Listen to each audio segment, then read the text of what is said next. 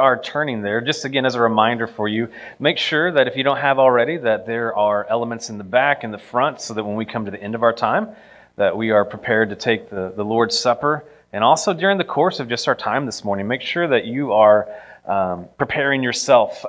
Sometimes one of the hardest things is when you're in a worship setting and it's like, well, this is what we're doing. But sometimes the best thing to do is actually not observe. It's to take the time to examine, to confess sin, and to be mindful of his sacrifice. And other times, yes, absolutely, we jump in, we dive in together.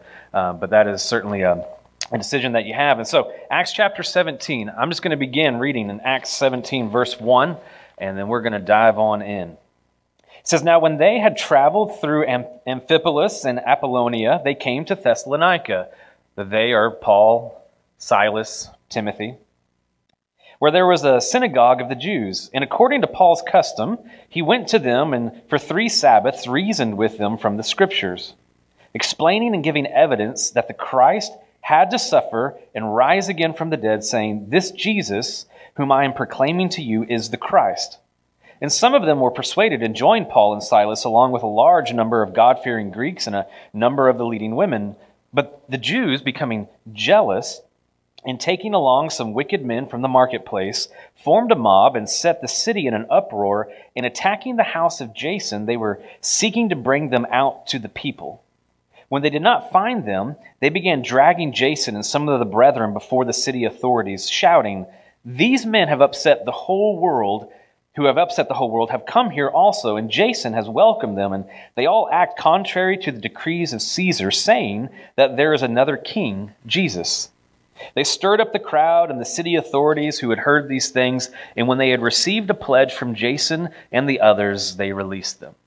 Pray with me. Father, as we have an opportunity to come to your word this morning, I pray that in Jesus' name that we would give our attention, our minds, and our hearts to you this morning, Lord, and that our focus would be upon you and you alone. And so where you're sitting right now, would you pray just to yourself? I recognize that you come in with a whole bunch of things on your mind and your heart. Would you cast them to Jesus so that you could hear from the Lord today?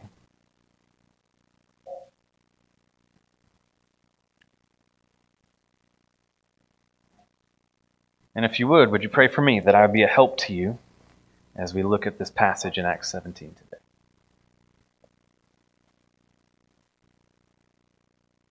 Well, Father, we pray this in Jesus' name. Amen.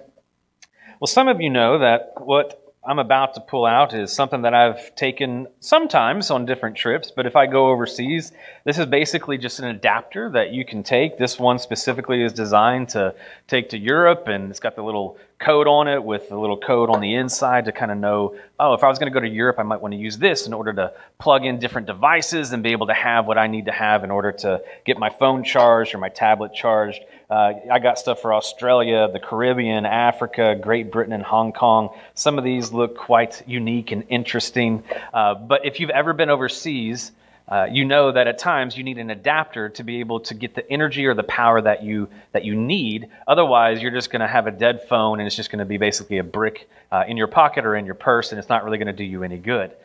And the reason why I bring that up is because for all of you, whether it's going overseas and having to adapt to like a specific culture, I can remember when I went to Russia for a summer, I had to not only adapt with electronics and different plugins, but I also had to make an emphasis in order to be able to adapt to when the power grid went down and all the hot water got shut off, you still need to get cleaned up. And so you take cup showers. That is a unique experience if you've never taken a cup shower before. Or you go into a different place and you got to kind of adapt to the culture, to the food. I heard recently of a man who was having to eat mice. Yes, mice. And he said the tail was the best part. Kind of gross, but that's a thing. And so you adapt to different settings and different situations. Same is true for you. You may have to adapt if you get a new job, you get a new boss. You have to adapt whenever you may make a move, whenever you join a new church family. Like, you have to adapt in certain ways at different times in our lives. We adapt. The reason why I bring that up is because what we're going to see in this passage is even though Paul has a regular rhythm of things on his mission trips and on his mission journeys of sharing the gospel, he's not closed off to adapting to the situation in order to proclaim Christ. The way that I put it was just simply Paul adapted his method in order to proclaim the message. Would you be willing to do the same? Sometimes we can get really focused on this is how church is supposed to look. This is how ministry is supposed to look. This is what a mission trip looks like. This is what visitation looks like. And sometimes there's some great principles that are involved, but we want to make sure that above all else, the message is getting out. And if things need to be adapted here and there on the things that we can kind of adapt with the method of things, we need to do that. We need to recognize to do that, but we want to make sure that the message remains the same. And we see that here with Paul, especially as we get to the end of this chapter. Now, I just read through you verses 1 through 9 in chapter 17, but it's time to go to a map. So if we can put the map up on the screen, it's map time. And if you can't see, again, you have hopefully a little map handout there for you. But where we left off last week, if you were with us, is Paul took off from Antioch with Silas. They went into Galatia, where Lystra, Iconium, and Derbe are at. This is where he picks up Timothy. Timothy joins them now on their second missionary journey. And then they're making their way here into, basically they get over to Troas. And Paul has a desire to want to go into Asia, which is, some of these churches may sound familiar, Ephesus and Smyrna and Colossae, and says the Lord prevented him from going into Asia. He was also prevented from going into Bithynia. 2 different times, Paul is like, I want to go here for a good cause and a good reason, proclaim Christ. And 2 different times, he's prevented by the Lord to where he can't.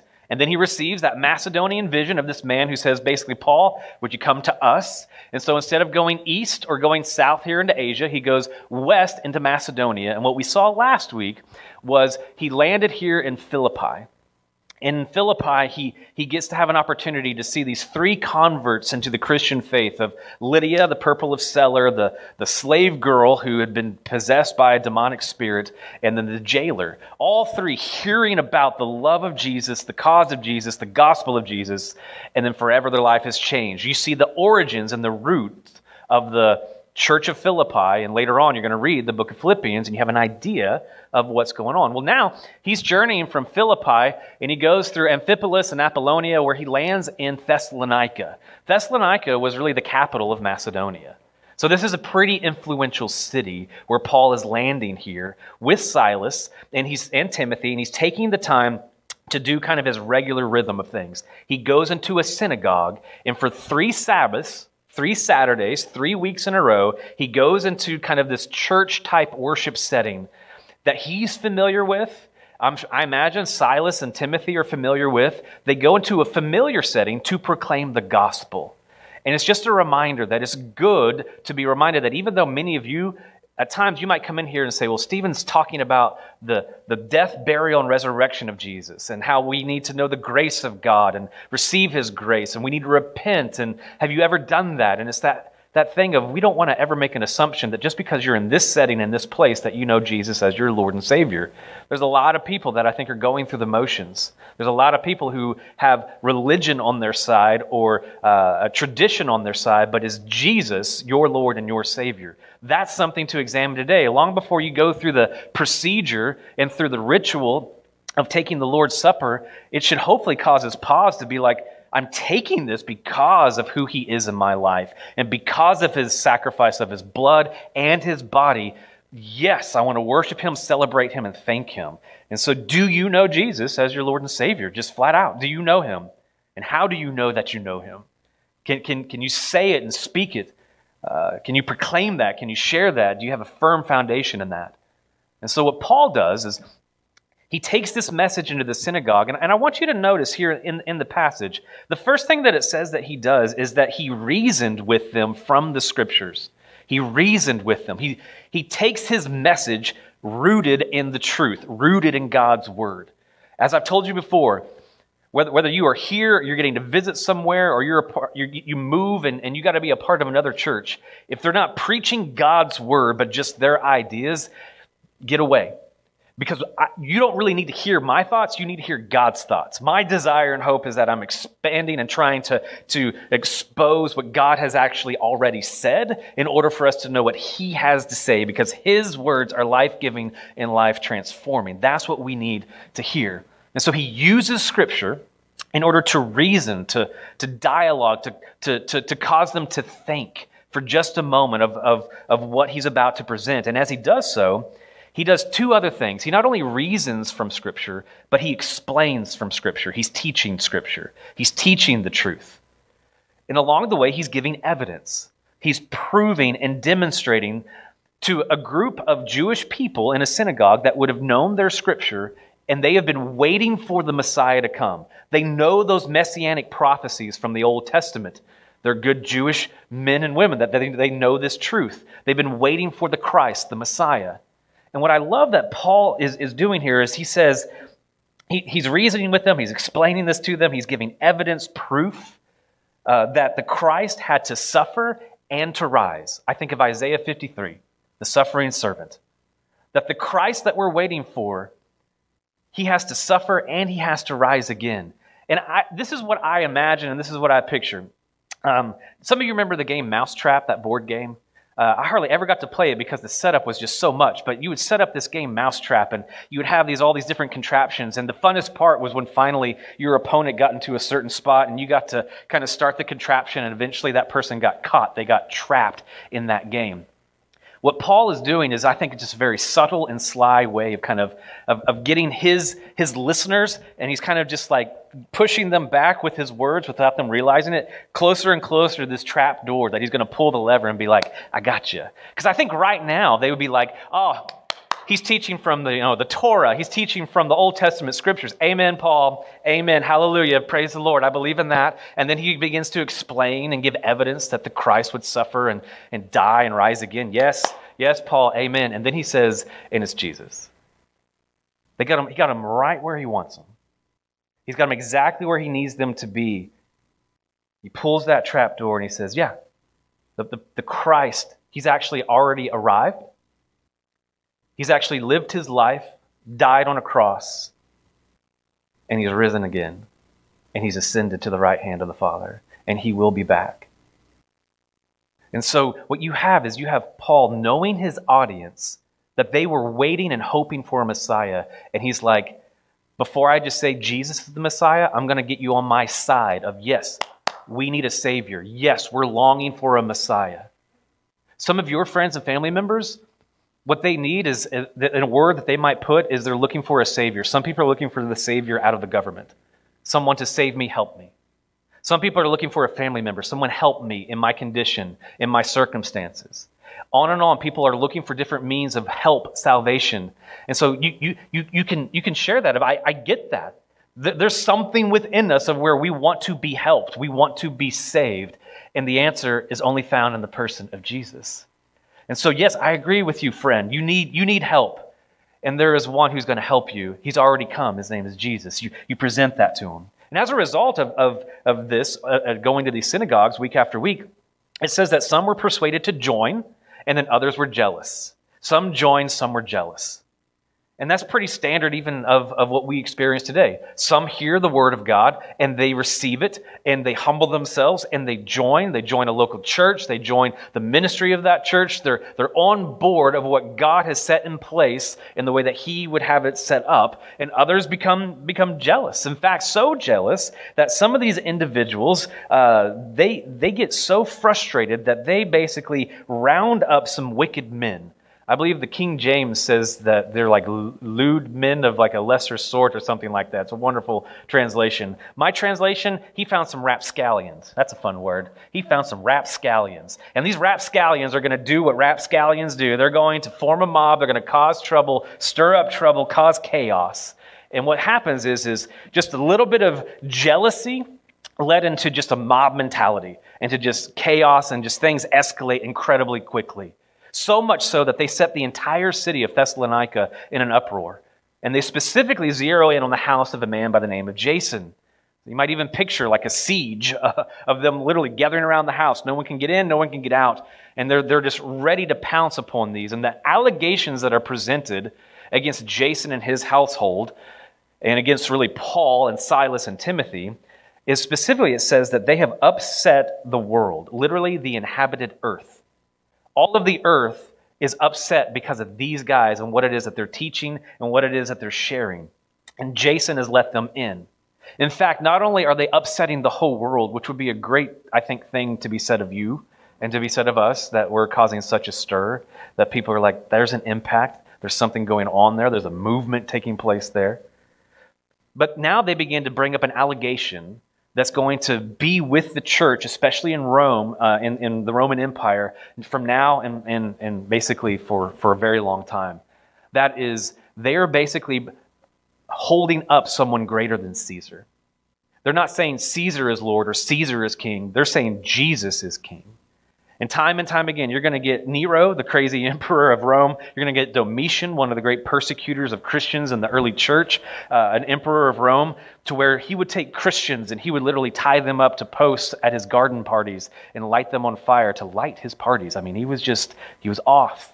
This is how Christians were treated. And sometimes we're like, I'm having a hard time. Someone upset me. The early church, man, they went through some stuff in order to continue to proclaim Christ and say, I will not recant. I love the Christ, Jesus, and I love his bride, the church, and I'm not going to deny it. And so on and on, you're going to see people that are going to have this desire to basically say, are you going to say Lord Jesus or Lord Caesar? If you say Lord Caesar, there's going to be repercussions. Today, the same can be true for us. Are we going to say Lord Jesus, or are we going to say, really what I want is some of Jesus, because I get my fire insurance and hopefully I don't go to hell because I got enough of an understanding of him. But I also want culture, I want ease, I want comfort, I want entertainment, I want pleasure, I want these things. And it's like, no. Jesus is Lord of your life. Behave as such. Live as such. He's the king. He's the one calling the shots. And so when Paul lands here in Thessalonica and he's about to have to take off, I wanted to take you to a passage of when Paul, he's going to write two different letters to this specific church there in Thessalonica, 1st and 2nd Thessalonians in your Bible. And one of the things that I've enjoyed in going through our study of Acts thus far is it's bringing to life the book of Galatians, the book of Philippians, hopefully the book of 1st and 2nd Thessalonians. It's just bringing it to life just a little bit more of like, oh, this makes sense. When Paul wrote this to this letter to the church of 1st Thessalonians, that makes sense considering how things got started. So 1 Thessalonians chapter 6, listen to what Paul says. He says, you Thessalonians have also become imitators of us and of the Lord. Note this, having received the word in much tribulation with the joy of the Holy Spirit. But then in verse 8 he says, for the word of the Lord has sounded forth from you, not only in Macedonia and Achaia, but also in every place your faith toward God has gone forth, so that we have no need to say anything. To kind of put this in a nutshell, Paul reasoned with these people with Scripture. He explained it. He taught it. And what we find is Paul says later on, you guys received the word of truth, but you didn't just take it in, you echoed it out. That's literally the word that's being used in 1 Thessalonians 1:8. You sounded forth. You received the word, but then you sounded forth the word. It's not just enough for you guys to come in and go, man, I got a word today. Sometimes people are like, feed me, give me a word today. Yes, hopefully you receive a word from the Lord as we study his word, because when he speaks, we should listen because he's got something to say. But don't just take it in and become gluttonous upon the word of God. Echo it out. Sound forth with what it is that you're gaining and what you're learning, whether it's here or in small group or in MPA or whatever it may be. When you receive it, have opportunities, make opportunities where you echo it out, where you articulate it, where you get to share it with one another.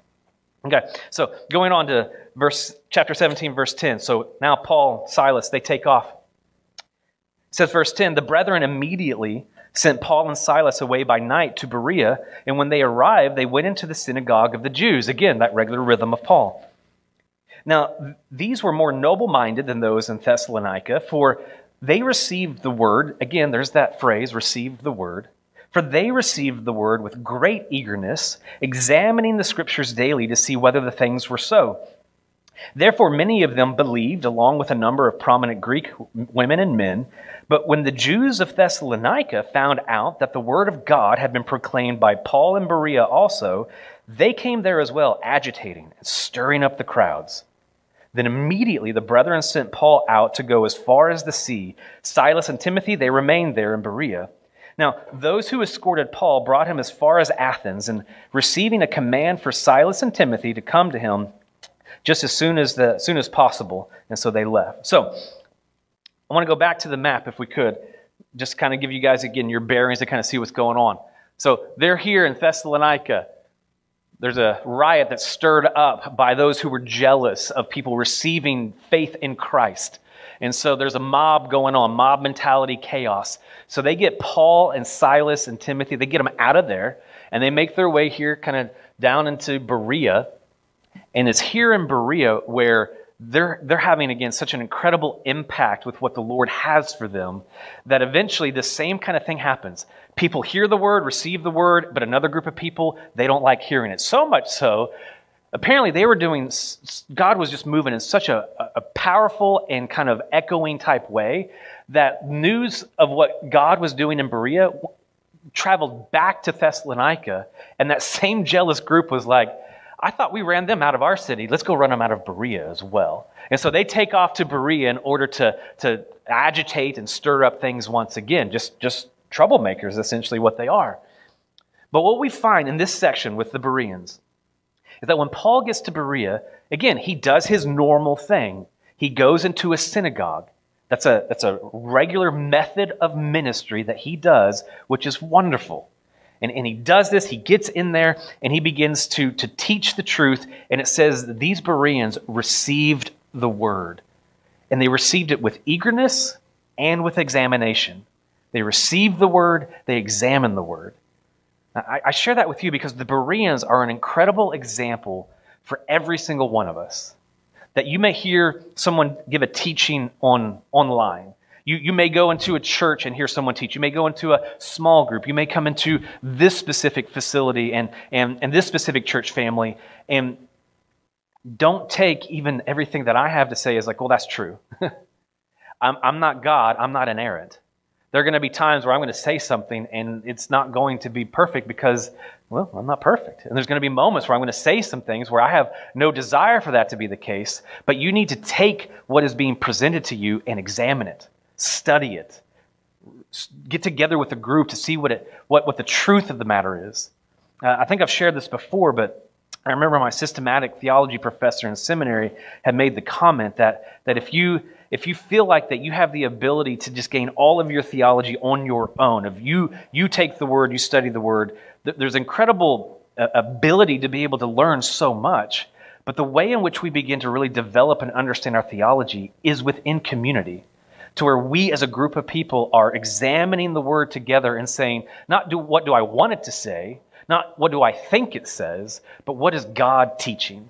What is God saying? Regardless of how I feel about it, regardless of what circumstance I'm in, I want to hear specifically what God has to say about the matter, and I want to examine, is it true or is it not? And so they examine, or they receive the word with eagerness. That's why I would say when you come in here, I'm not asking you to be any kind of like, oh, I love Stephen, I want to hear what he has to say. But that when you would come in here, there would be a sense of anticipation of, we get to hear from God. What does God have to say? And unfortunately, so many times what we do when it comes to church is we're stifling maybe a yawn, or when we wake up in the morning to get into the word, it's like, is there anything else I can do in my list in my head that I need to check off before I read my Bible? We're all guilty of it. It's almost as if we take the Word of God for granted because we know it's here, we know it's available, and we can say all the right things, even amen ourselves of the Word is good. God is good all the time. And we have all these things, but are we getting into the Word to examine it with eagerness, to hear what God has to say? I believe if we got into the Word just a little bit more individually, but also corporately, where we get into the Word, then we might begin to just see clarity and receive the wisdom of how to live and lead this life that God has called us to. The other is as they take the time to examine it, it reminds me of even when he writes to the Thessalonians of, you've received the word, you echo the word. I think one of the most practical things that you can do is, whether you're leaving a small group Bible study, or whether you're leaving Mission Point Academy on a Thursday night, or whether you're even leaving a setting like this, is if we're not careful, we can have the tendency when we leave, because again, I've been guilty of this. I go into a worship setting, and when I leave, I'm kind of going, well, the music was okay. And, I did like that song. And the message is a little bit longer than normal. And there's all kinds of things that we can say about the service, but what do you have to say about the Word? The Word. And one of, I think, the most beautiful things that we have is when you have a chance to maybe go home with your family after a service, or you get to go out to eat with a group of people that is here, is taking the time. Some of my favorite moments is having that conversation of what did you receive? Like, what did you hear? Like, what stood out to you? But often what we do is we take it and then we never talk about it again. And it's not saying that, you need to take what Stephen's preaching to you and go, oh, well, I think he said this, this, and this. It's just saying I want to talk about the Word. In the same way that I want it to become something for us when it comes to gospel conversations and using the idea of these ping pong balls. All it is hopefully a visual reminder of, man, we want to be intentional about engaging people with the gospel and having conversations that include the name of Jesus in a reverential way. And that we would do the same when it comes to the Word and discussing the Word. I want it to become something for you as mission point and for whatever circles that you are in, it just becomes normal for you to be like, I can't help but kind of share and echo what it is that I'm hearing, that I'm learning. Not as the stereotypical, cliched Bible thumper kind of person, but someone who just passionately loves Jesus and loves God's Word, and it's just like, man, this is what I'm learning, and this is what I'm receiving, and I want to share that with you. And I believe the Bereans and the Thessalonians, as we see in the letter that Paul wrote, that seems to be a passion of theirs. And so, when it comes to reading the Word and having that regular rhythm of reading, sometimes the question is asked to me. I probably get this about at least once a quarter of, well, what translation should I read? Whichever one you will read, let that be your translation. Sometimes we get so caught up in, well, is it King James? Is it New King James? Is it New American Standard? Is it the English Standard? There's all kinds of translations out there. Whichever one you will read it. Do I have preferences of what I do enjoy? Yeah, I like a literal translation because I want to take what was originally written in the Greek, the Hebrew, or the Aramaic, and I want to see what it has to say because I don't read Greek so well, or Hebrew, or Aramaic. I want to hear as best as I can what was originally being written. And so, yeah, I do like the New American Standard. It's more of a literal word-by-word translation. But in the end, what will you actually read? What will you actually get into the Word in order to hear what it has to say and to study it? And so they're here in Berea. Many people come to faith in Christ. There's always opposition when this happens. The Thessalonians, who didn't like what was going on up in Thessalonica, they stir up and cause some trouble. And we see it time and time again. But the church sends Paul out, sends him out towards the sea, the coast, so that he can get away and be safe. Sometimes we look at Paul and we're like, man, Paul, he was willing just to stick in there. He is, but he also uses his wits, and the church itself is like, Paul, we got to get you out of here. We got to get you safe. And so now he makes his way here. Look at verse 16. He makes his way down the coast to Athens. It says, now, while Paul was waiting for them at Athens, his spirit was being provoked within him as he was observing the city full of idols. For he was reasoning in the synagogue with the Jews and the God-fearing Gentiles, and in the marketplace every day with those who happened to be present. And also some of the Epicurean and Stoic philosophers were conversing with him. Some were saying, what would this idle babbler wish to say? Others said, he seems to be a proclaimer of strange deities because he was preaching Jesus and the resurrection. And they took him, brought him to the Areopagus, saying, may we know what this new teaching is which you are proclaiming? For you are bringing some strange things to our ears, so we want to know what these things mean. Now all the Athenians and strangers visiting there used to spend their time in nothing other than telling or hearing something new. And so, now we're in Athens. So if we pull that map back up, I'll show you exactly where we're at. Athens is not that close to Berea, relatively compared to, like, say, Thessalonica and Philippi. So he makes all his way down here to Athens. When he makes his way down to Athens, Athens was one of the few cities within the Roman Empire that, even though they were a part of the empire, they were considered essentially free. Like, they could kind of conduct their business because of how influential they had been before under the rule of Alexander the Great. And so you have within this city, Paul showing up on his own. And as he does so, I want you to underline these words in your Bible if you don't mind. It says, verse 16, while Paul was waiting. What do you do when you're waiting? We've all been in a waiting room. It's the worst. We've all had to wait at a restaurant for our name to be called to finally get to that table so we could eat. You've had to sit at the DMV. Waiting is not an enjoyable thing. So while they are waiting, what do? I can remember waiting in line at Six Flags in Texas with my roommates. While we waited, we would go through the alphabet and name different artists and songs and see who could, name the most, that kind of thing. We got people to participate around us because the lines were long, and we would wait forever to finally ride that Batman ride or whatever it was. Sometimes I can be strategic when I'm waiting. This past week, I had the opportunity to go to be selected for jury duty, and I was looking forward to it.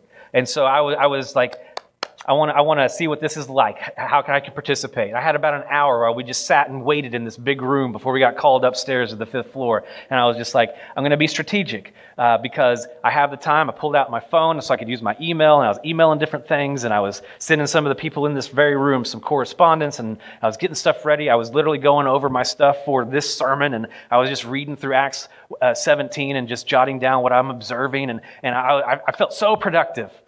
And then there's other times where I'm sitting at the doctor's office and I just seem to automatically kind of grab my phone out of my pocket.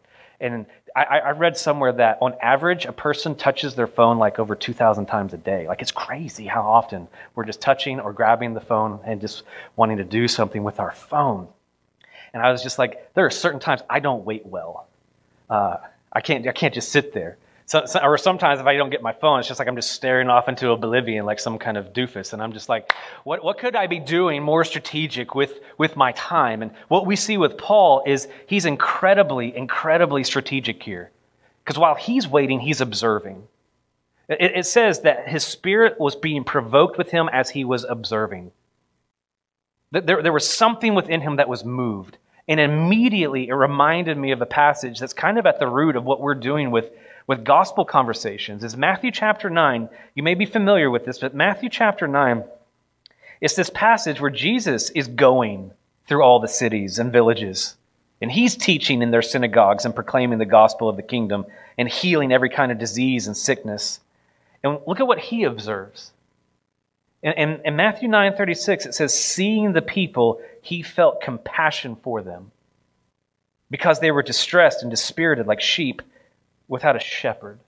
The whole point of hopefully what we're wanting to do of making disciples, of being a church who would make disciples who in turn make disciples of Jesus, is that something even like with gospel conversations is we're wanting to have an opportunity to identify those that are around us so that we can develop a burden for them so that we might demonstrate to them compassion, that we might put love in action and not just be people who show up on Sunday and go, we should love all people, and then we do nothing. Let's begin with prayer and on our knees and on our face and saying, how can I engage with these individuals? And it begins perhaps even just with seeing them, observing them, noticing their situation and their lifestyle, their circumstance, so that you can come alongside them. And that's exactly what Paul does. He sees what's going on in Athens. And so he goes into the synagogue. And it says here that he reasoned with them. It's what he's done before. He reasons specifically here with the religious. He reasons with the religious. He reasons with those within a synagogue. It's the same thing we've seen him do in just about every city. Paul shows up in a city, finds a synagogue, reasons to them with the scriptures. But what we see here is something wonderful, is Paul adapts. He adapts his method in this moment because he doesn't only stay engaged with the religious, he goes also to what I'm calling just the regular. He goes into the marketplace, the everyday kind of community and commerce of the people. He's just going and he's engaged with the people. And specifically, he gets engaged with two different types of philosophical camps, the Epicureans and the Stoics. And what I'm going to share with you, because when you read this passage later on in your life, I want you to have an idea of who the Epicureans are and who the Stoics are. And they might even kind of sound familiar to you. The Epicureans were a group of people that they denied the divine providence. They didn't even fear divine judgment or any kind of eternal reward, because essentially it was that idea of live your life now. If it feels good, do it. Does that sound familiar? Live your life. Do what you want to do. You do you. You be happy. You just enjoy your life, because there is really nothing after this. Once you die, you're dead. That's Epicureans, kind of a hedonistic type mindset and lifestyle. The Stoics The Stoics, they were pantheists. They believed in gods and all the gods and the divine are in all things. They confused God, even like we might even hear today. Some people refer to God as Mother Nature or Mother Earth. That ain't the case. What we have is they would see and think of just the earth and nature itself as, well, there's a God. And so they had all these gods that they would worship. They would say that you need to be self-sufficient, content, regardless of any circumstance. Don't go too high in your life and don't go too low in your life. Even if you have high highs, mountaintop experiences, stay even keel. If you have the worst of experiences and you're in the valley, just stay even keel. You've got a stiff upper lip. You respond calmly to everything. They just viewed history as this unending cycle of chaos and order, chaos and order, chaos and order. One way to put it, and I wish Kirk was here today because he loves Star Trek. How many of you have actually seen Star Trek?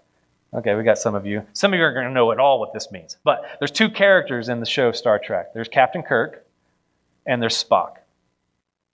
They took the idea of Captain Kirk being kind of this gregarious, outgoing, living life, having fun kind of person. He was the Epicurean of the bunch. Spock Spock was that stoic, stiff upper lip, incredibly rational, incredibly calm. And you have these two just diametrically different individuals there on that show. Well, they got it from specifically Epicureans and Stoics. That's where they got it from. So if that helps you kind of picture what these are, think of James T. Kirk and think of a guy with pointy ears. And you might remember Epicureans and Stoics. And so what he does is he gets to this point, and then finally they say, hey, would you come to the Areopagus with us? And I'm going to show you what that is in just a second. And what they did is, verse 21 sounds a lot like today. It says they would love spending their time telling or hearing something new. We are inundated with information. Even information I don't really want to hear about. With social media, with news, with Fox News, CNN, MSNBC, podcasts, like we have so much news, so much information just flying at us that we're almost consumed and obsessed with just that.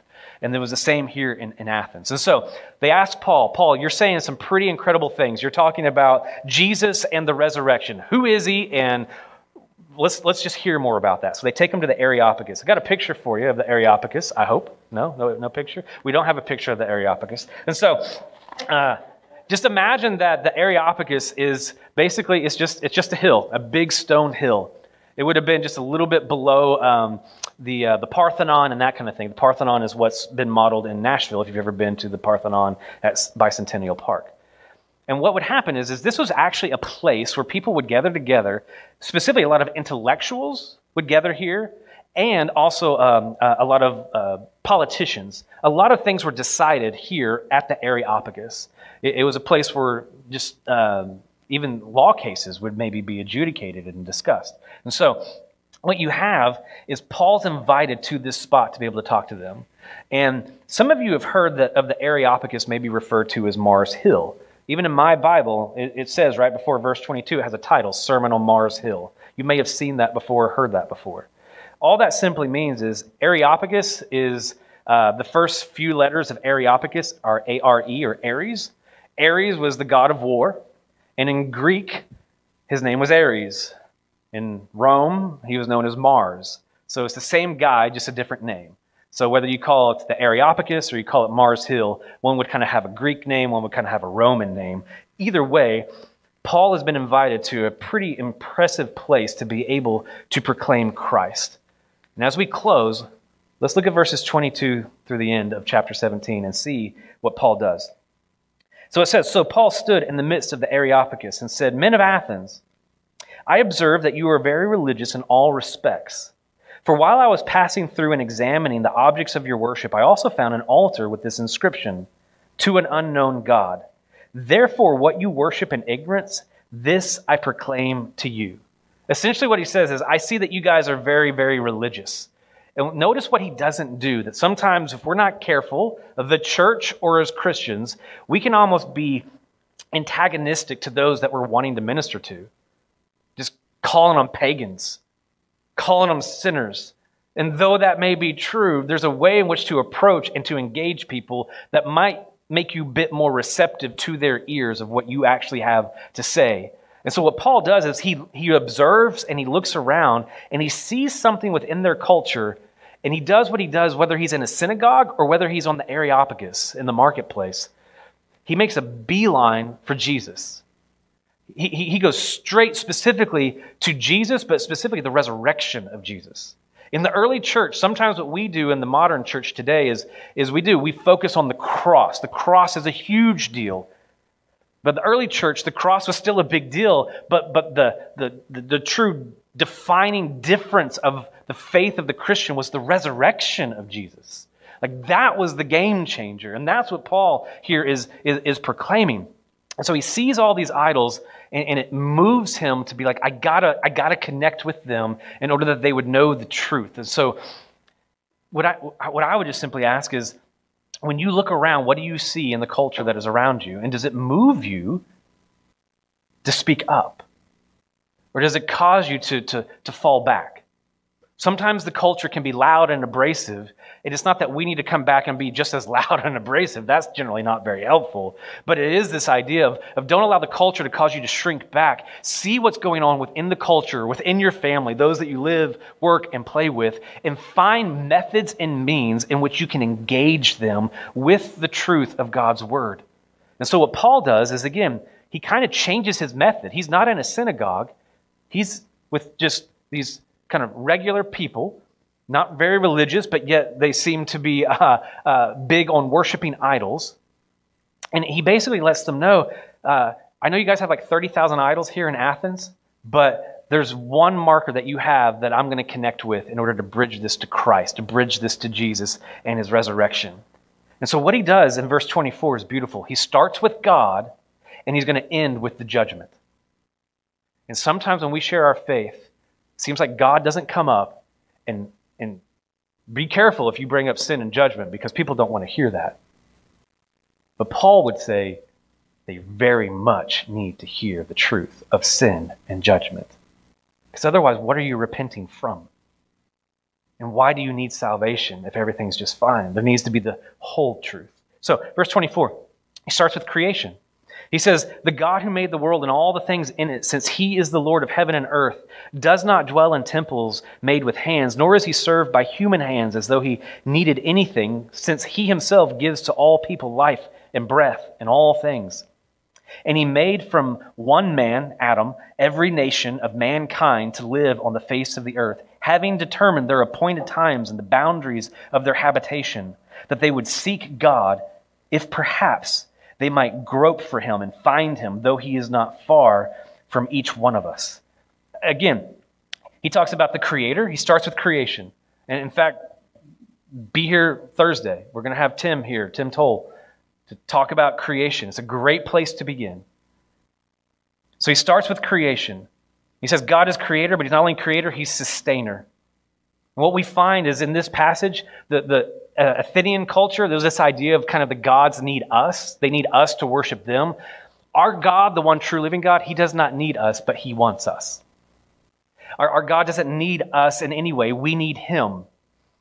We find that he's creator, sustainer, he's good, he's sovereign.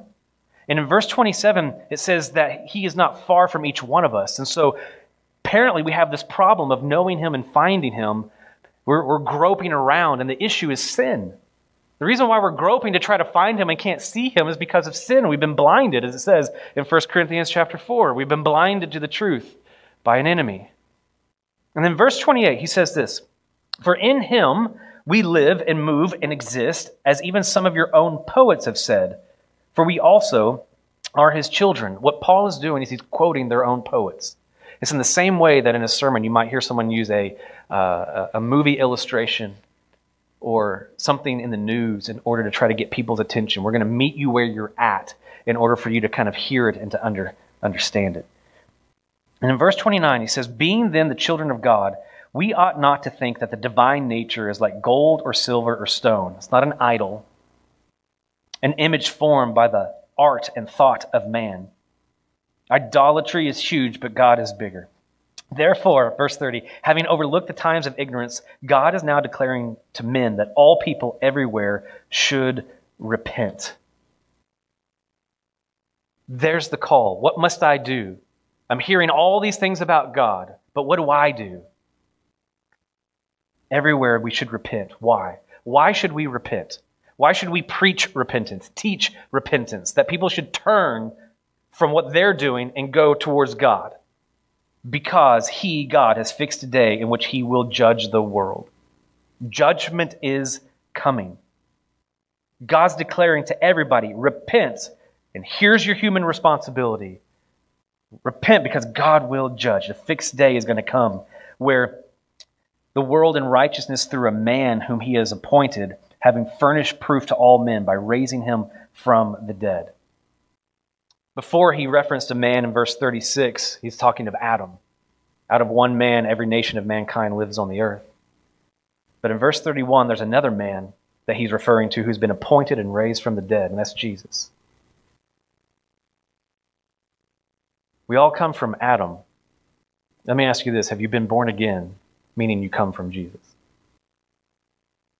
Have you come to saving faith in Him? And it's not just giving a head acknowledgement to Him.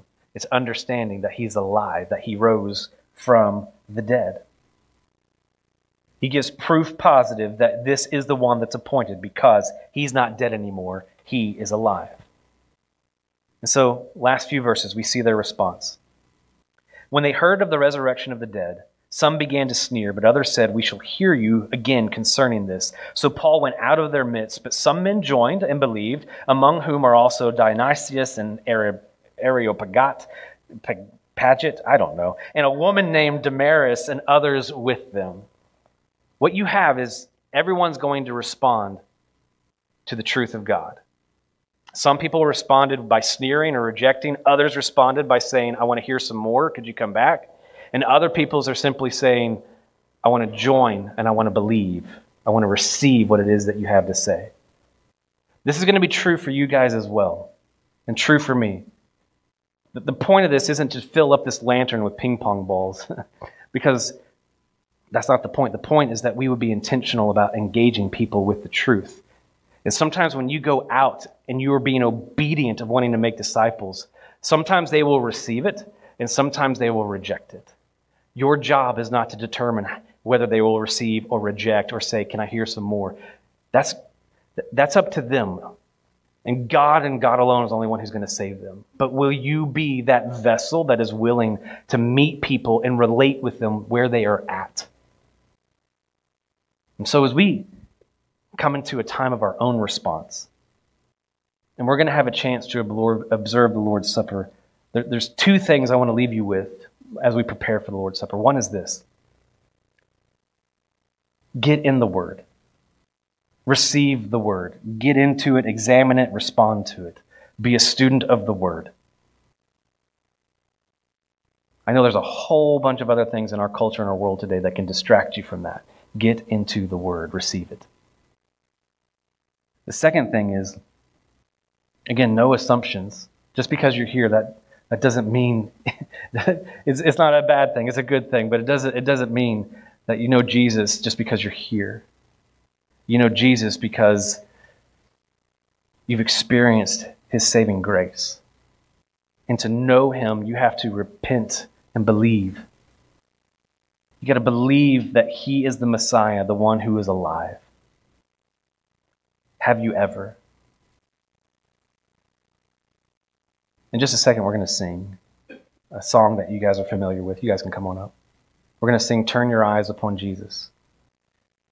What I want to invite you to do is during that time is, if you're an individual who's just saying, "I don't know if I've believed, I don't know if I've repented of my sin, but I want to have that kind of conversation," for the first couple of verses, I'm just going to be here praying for you. And I would invite you, if you'd like to have a conversation, to come and visit with me.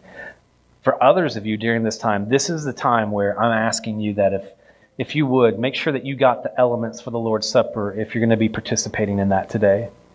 And that you would take this time to examine your heart and examine your relationship with the Lord, because the best thing that we could do, as it says in 1 Corinthians 11, that whoever eats the bread or drinks the cup of the Lord in an unworthy manner shall be guilty of the body and the blood of the Lord. A man must examine himself, and in so doing he is to eat of the bread and drink of the cup. Don't come to the table flippantly. Come to the table having examined, prepared yourself. So, ladies, if you would you sing as they do? Use this time to get up, get the elements, prepare yourself for the Lord's Supper.